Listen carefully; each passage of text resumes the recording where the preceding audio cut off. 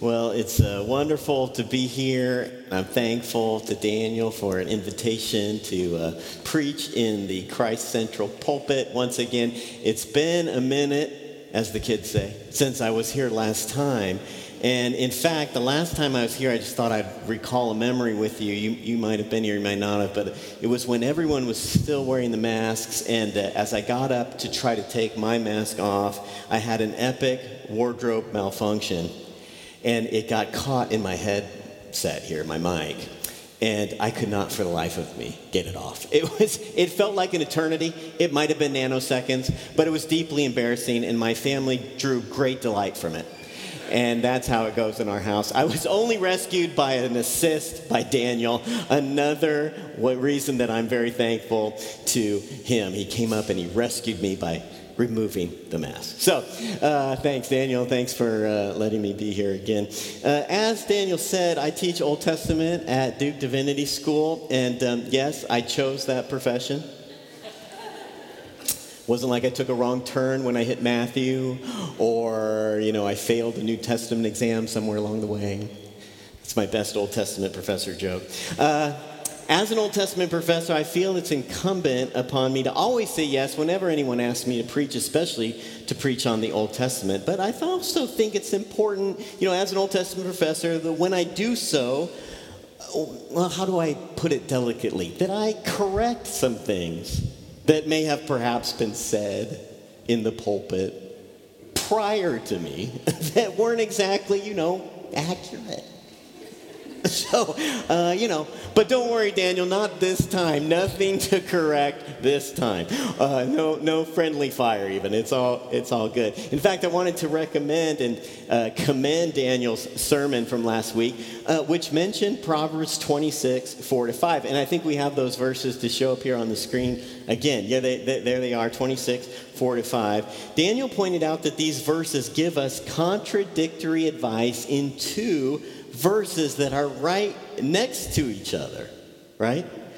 In doing that, these verses capture something of the difficulty of the wisdom project, which is what to do and also when to do it.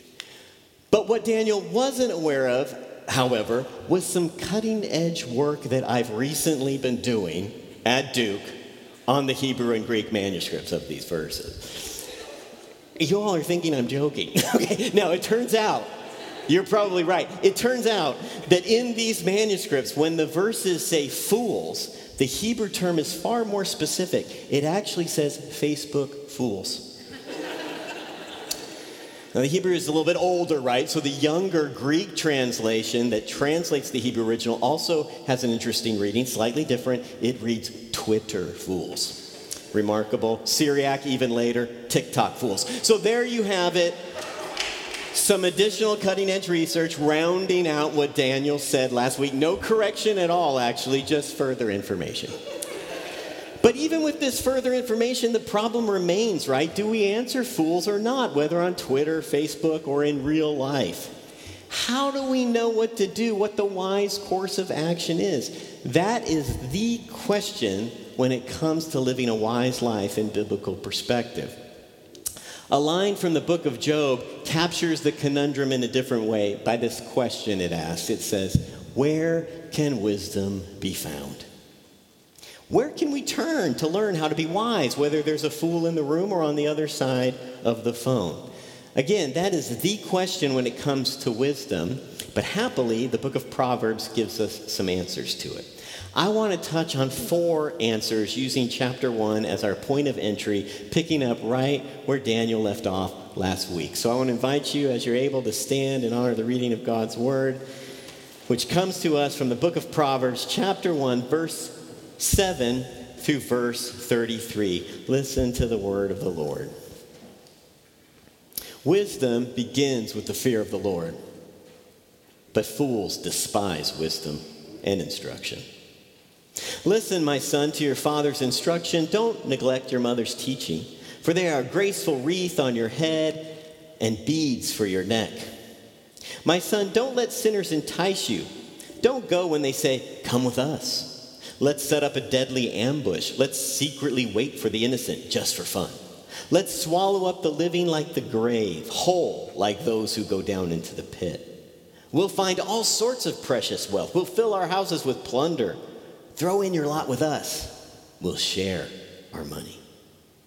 My son, don't go on the path with them. Keep your feet from their way, because their feet run to evil. They hurry to spill blood. It's useless to cast a net in the sight of a bird, but these sinners set up a deadly ambush. They lie in wait for their own lives. These are the ways of all who seek unjust gain. It costs them their lives. Wisdom shouts in the street. In the public square, she raises her voice. Above the noisy crowd, she calls out. At the entrances of the city gates, she has her say. How long will you clueless people love your naivete? Mockers hold their mocking dear, and fools hate knowledge. You should respond when I correct you. Look, I'll pour out my spirit on you. I'll reveal my words to you. I invited you, but you rejected me. I stretched out my hand to you, but you paid no attention. You ignored all my advice, and you didn't want me to correct you. So I'll laugh at your disaster. I'll make fun of you when dread comes over you, when terror hits you like a hurricane, and your disaster comes in like a tornado, when distress and oppression overcome you. Then they will call me, but I won't answer. They will seek me, but won't find me, because they hated knowledge and didn't choose the fear of the Lord. They didn't want my advice. They rejected all my corrections. They will eat from the fruit of their way, and they'll be full of their own schemes. The immature will die because they turn away. Smugness will destroy fools. Those who obey me will dwell securely, untroubled by the dread of harm. The prophet Isaiah says, the grass withers and the flowers fade, but the word of our God stands forever. Thanks be to God. Amen. You may be seated. Actually, I didn't pick up right where Daniel left off, because he covered 1 through 7 last week, and I've actually included verse 7 once again because it's so important. Most interpreters think it functions as something like a motto for the entire book of Proverbs, and it also gives us the first answer to the question, where can wisdom be found? The answer in verse 7 is clear. The fear of the Lord is the beginning of wisdom. That's how the Common English Bible puts it, but two quick things need to be said about this. First, we should remember what Daniel said last week about the fear of the Lord and how that connotes reverence and awe before God. But we also shouldn't miss the fact that the specific word that's used here for that is in fact fear, which often denotes real, visceral fear. You can fear the Lord in the Bible, and you can also fear a lion. You know, that's some real visceral fear right there. The second thing that should be said about this verse is that the Hebrew original says, and I'm not joking this time, I'm really being serious. The Hebrew original of this verse says that the fear of the Lord is the beginning of knowledge in 1:7. Now, knowledge isn't exactly the same thing as wisdom in Proverbs, but the terms are not unrelated, and wisdom does occur in the second half of that verse. Wisdom is more than intelligence in the book of Proverbs, but it's certainly not less than that. The terms can be said to be co-referential. That means that they aren't identical, they're not synonyms, but they can be used to refer to the same person. I'm going to talk more about co-referentiality later. It's a fancy word, I realize, and I have to admit I only learned it last week, and I've been using it in almost every conversation since. Highly useful term. Makes you sound smarter than you actually are. But for now, it's enough to note that the motto found in 1:7 is repeated elsewhere in the book, like in 9:10, which actually puts it the way we are typically accustomed to thinking. The fear of the Lord is the beginning of wisdom. Not knowledge, though knowledge is also mentioned in that verse. Knowledge of the Holy One is insight, that verse says. So that's the first answer to the question, where can wisdom be found? With God, obviously, and generally. But more specifically, in our proper disposition toward God.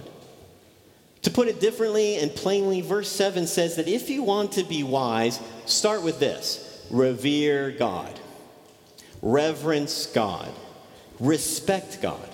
So much, so deeply, so fervently, that it might even look like you are scared to death of God, even if you aren't. But you might be, because that's how seriously you take God and your relationship with God. Whatever the case, that kind of profound respect for the Lord, that is where wisdom begins. That's the starting point. That's the foundation, as Daniel said last week. That's verse 7. Verse 8, the very next verse, gives us a second answer to where wisdom can be found. It's with your father's instruction, it says. That seems appropriate on Father's Day, doesn't it? To underscore that point, I want to underscore it, especially since I myself am a father 3 times over. Let's give it up for fathers on Father's Day. Did I mention I was one? Yes, there you go. There you go. But verse 8 isn't done with its mention of a father's instruction, because it also says wisdom is also found in your mother's teaching. Both mom and dad get mentioned here, and that's important for more than one reason. For one thing, as you likely already know, ancient Israel was a patriarchal society. So, women aren't mentioned as much as we would like, or as much as they should be. And that's why anytime female characters show up in the Bible, we should pay special attention. Those are moments when the Bible is breaking free of that male-centered context and revealing to us how ultimately there is neither male nor female, but all are one in Christ Jesus, to quote the Apostle Paul in Galatians 3:28. In fact, in Proverbs 1:8, while dad is associated with instruction or discipline, it's mom who's associated with nothing less than Torah, that Hebrew word for seriously weighty teaching, even divine instruction. So, yes, verse 8 is a great verse for Father's Day, but it's equally good for Mother's Day. Maybe we should use it for Parents' Day. Yes, that's a thing. This year, it's July 24th. Just throwing it out there in case any of my children are listening. July 24th, Parents' Day. Verse 8 suggests that wisdom can be found with the older generation, with our immediately preceding older generation, with mom and dad. That might be easy to hear if you have a great relationship with your parents. It might be harder to hear if you don't. Either way, verse 8 says parents know some things. And when the things they know are things that belong to the realm of wisdom, things like instruction and teaching, well, at that point, parents are most definitely worth listening to. Last week, Daniel told us that in the ancient world, wisdom was often associated with the court, with training individuals, particularly young men, for public service. And that's why there's so much in the Bible's wisdom material that relates to proper decorum in front of powerful people, especially monarchs. That is completely true, but note how verse 8 doesn't lead with that. It doesn't lead with politics, it leads with parents. So, while wisdom is definitely associated with the court and political circles, it's equally also part of the home. And there, at home, it wasn't just dad who taught the kids, but also mom. And it wasn't just sons that learned how to be wise, but also daughters who grew up to be wise mothers, full of Torah teaching. Wisdom, verse 8 tells us, is found with both mom and dad. But there's another interesting tidbit about this imagery. The parent-child relationship was, in fact, a primary way ancient people understood and talked about the teacher-student relationship. That relationship was often presented, metaphorically, as if it were that of a father and a son, with the teacher, the parent, and the pupil, the child. What that means is we have to flex the imagery a bit whenever we read Proverbs. The parent image that we come across could be about real parents, but it could also be about teachers who are not our biological or adoptive parents. Teachers, too, that is, are repositories of wisdom, or they can be. In fact, the book of Proverbs presents us, construes us, places us, all of us who read it, as if we were the student or the child who's listening to a wise teacher or parent, who is often, though not exclusively, presented as a father figure. So that's the second answer with parents and teachers. And it leads directly to the third answer to the question, where can wisdom be found? The third answer is that wisdom is found with wisdom itself. Or to be more precise and to use the language of Proverbs, wisdom is found with wisdom herself.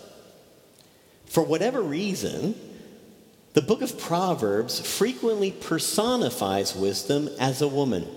Beginning already in verse 20, if you look at it again. Wisdom shouts in the streets. She raises her voice in the public squares, it says. Maybe this personification balances out how so much of proverbial wisdom is presented as a father's instruction to a son. But whatever the case, since the goal of proverbial instruction is nothing less than wisdom, it comes as no surprise that woman wisdom is also presented as a parent, as a mother and a teacher who teaches her pupils who are called her children. This is what she says to them at the end of chapter 8. Now, children, listen to me, wisdom says. Happy are those who keep to my ways. Listen to instruction and be wise. Don't avoid it. Happy are those who listen to me, watching daily at my doors, waiting at my doorposts. Those who find me find life. They gain favor from the Lord. Those who offend me injure themselves. And all those who hate me love death. If some of what wisdom just said there in chapter 8 sounds a little bit like other texts in the Bible where it's God, not wisdom, who says such things, that's no accident, because the book of Proverbs associates wisdom with God. That's already in the motto, right? Remember, the fear of the Lord is the beginning of wisdom. That close connection is actually why personified wisdom can speak like a prophet in chapter 1. Look again at verse 20. Wisdom shouts in the street, raises her voice in the public square. And what does she say to everyone who passes by? Change your ways. In other words, repent. That word that the prophets used all the time. Stop being so clueless, she says, so naive, so stupid, if we were to update it a little bit. Wise up and do so quick, because there's a limit to wisdom's patience. Whoever remains immature, smug, foolish, etc., and we have to admit that that can include us, not just people on Facebook and Twitter. In fact, it can include us when we are on Facebook and Twitter. But anyway, whenever someone, we or someone else, continues in those kinds of ways and habits, the end, wisdom says, is truly dire.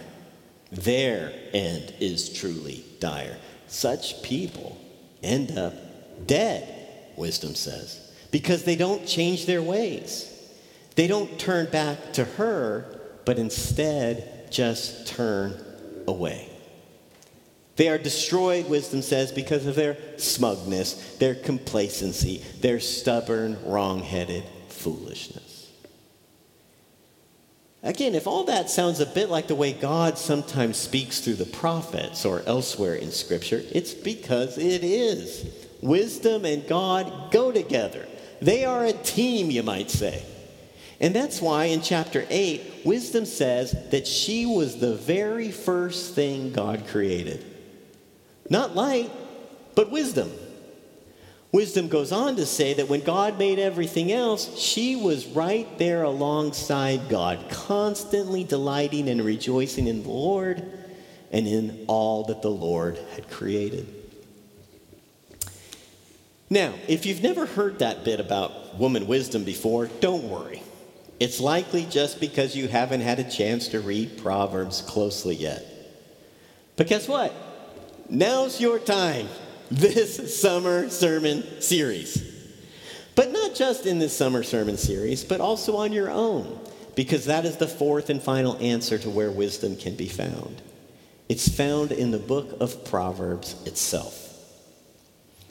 That's the force of the first 6 verses of chapter 1 that Daniel preached on last week.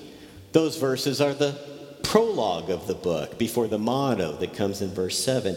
And those 6 opening verses make very clear that the purpose of the book of Proverbs is precisely to teach wisdom and discipline, to help us understand wise sayings, and to provide instruction.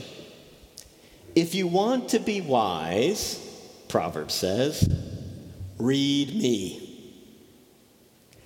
That's how the prologue puts it. And the prologue envisions at least 2 distinct audiences for that important work. First, it says that the book is designed to make naive people mature and to make young people knowledgeable. Not bad, right? Whether we are truly young in terms of our age, or young at heart, that's a nice way to say old, or just new to the project of living wisely, this book is for us, the prologue says. But the prologue also says that the book of Proverbs is equally helpful to those who are already wise. That's the second audience. Listen up, it says to those who are sagely. You too can grow in wisdom by reading me. Even those with great understanding, Proverbs says, will gain further guidance in order to understand difficult sayings, the words of the wise, and their puzzles. Puzzles like whether you should answer a Twitter fool or not, and when. So, wherever we are at, new or experienced in wisdom, we can learn from Proverbs and become better, can become wiser, more mature, more discerning, more understanding, more just, more righteous. All the things. All the good things. That's not a bad deal if you ask me, and all for just reading a book. Free. Now, the idea of co-referentiality comes back at this point because in Proverbs, all the good things are associated with wisdom. Righteousness, for example.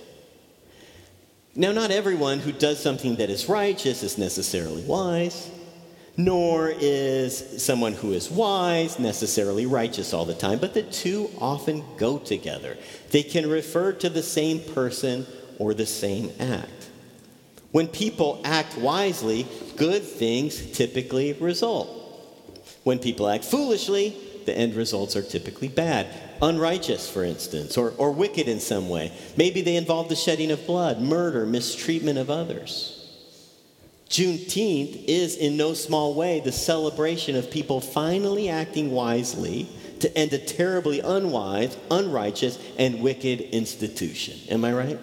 That work is far from done, however.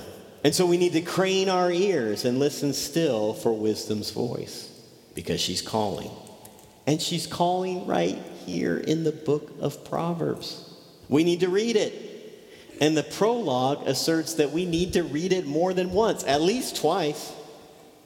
The first time through, we may be newbies, novices, just beginners in the wisdom project. But the second time, we will be at least a bit wiser and can learn more. And then maybe the next time, still more, and again, so that we grow in maturity and wisdom and in favor with God and others. That last little phrase was an allusion to Luke 2, which speaks of Jesus using that same language. I'll say something more about Jesus in a second, but let me just say first that what I've asserted about Proverbs can be said and should be said about all of the Bible. Do you want to be wise? Read Proverbs. And then keep reading. Christians believe and have for millennia that Scripture as a whole contains God's wise words to us. Christians believe and have for millennia that Scripture as a whole contains nothing less than God's divine wisdom. Now, you'll no doubt recall that the Gospel of John calls Christ the Word of God and states the Word was with God in the beginning, right? Present at and in and during creation. Christ, the incarnate Word, that is, as explained by John chapter 1, is equated with personified wisdom from Proverbs chapter 8. You might also recall that in 1 Corinthians, Paul calls Christ the power of God, but also the wisdom of God. So there's the New Testament drawing connections between Christ and wisdom. But Paul says something else, though, as well. He says that what he preaches about Christ, God's wisdom, and what Christians believe about Christ, God's wisdom, seems downright foolish to pretty much everybody else. Now, we know, of course, that the way of wisdom, the way of Christ, most certainly does not lie with fools. But the problem is that real fools, well, they don't know that, do they? They don't know what's what. They don't know up from down. But we know, because we've read Proverbs, that fools actually hate knowledge and despise instruction. And we also know, because we've read Proverbs, where that kind of foolishness ends up: in disaster and death, because it doesn't hear or heed wisdom, God's wisdom. Sadly, though, that exact brand of foolishness is exactly what is widely considered wise now in our world. But God's word in Scripture and in Christ calls us to another way, a better way, the way of wisdom. Listen to how 2 Psalms situate us in this conundrum. Psalm 12 first. O Lord, watch over us. Save us from this generation forever. The wicked prowl on every side, and that which is worthless is highly prized by everyone. Think about that verse for a minute. That could have been written last week or this morning. Then Psalm 111. The fear of the Lord is the beginning of wisdom. Those who act accordingly have a good understanding. God's praise endures forever. We live between Psalm 12 and Psalm 111. And in the middle of all that, wisdom shouts in the street.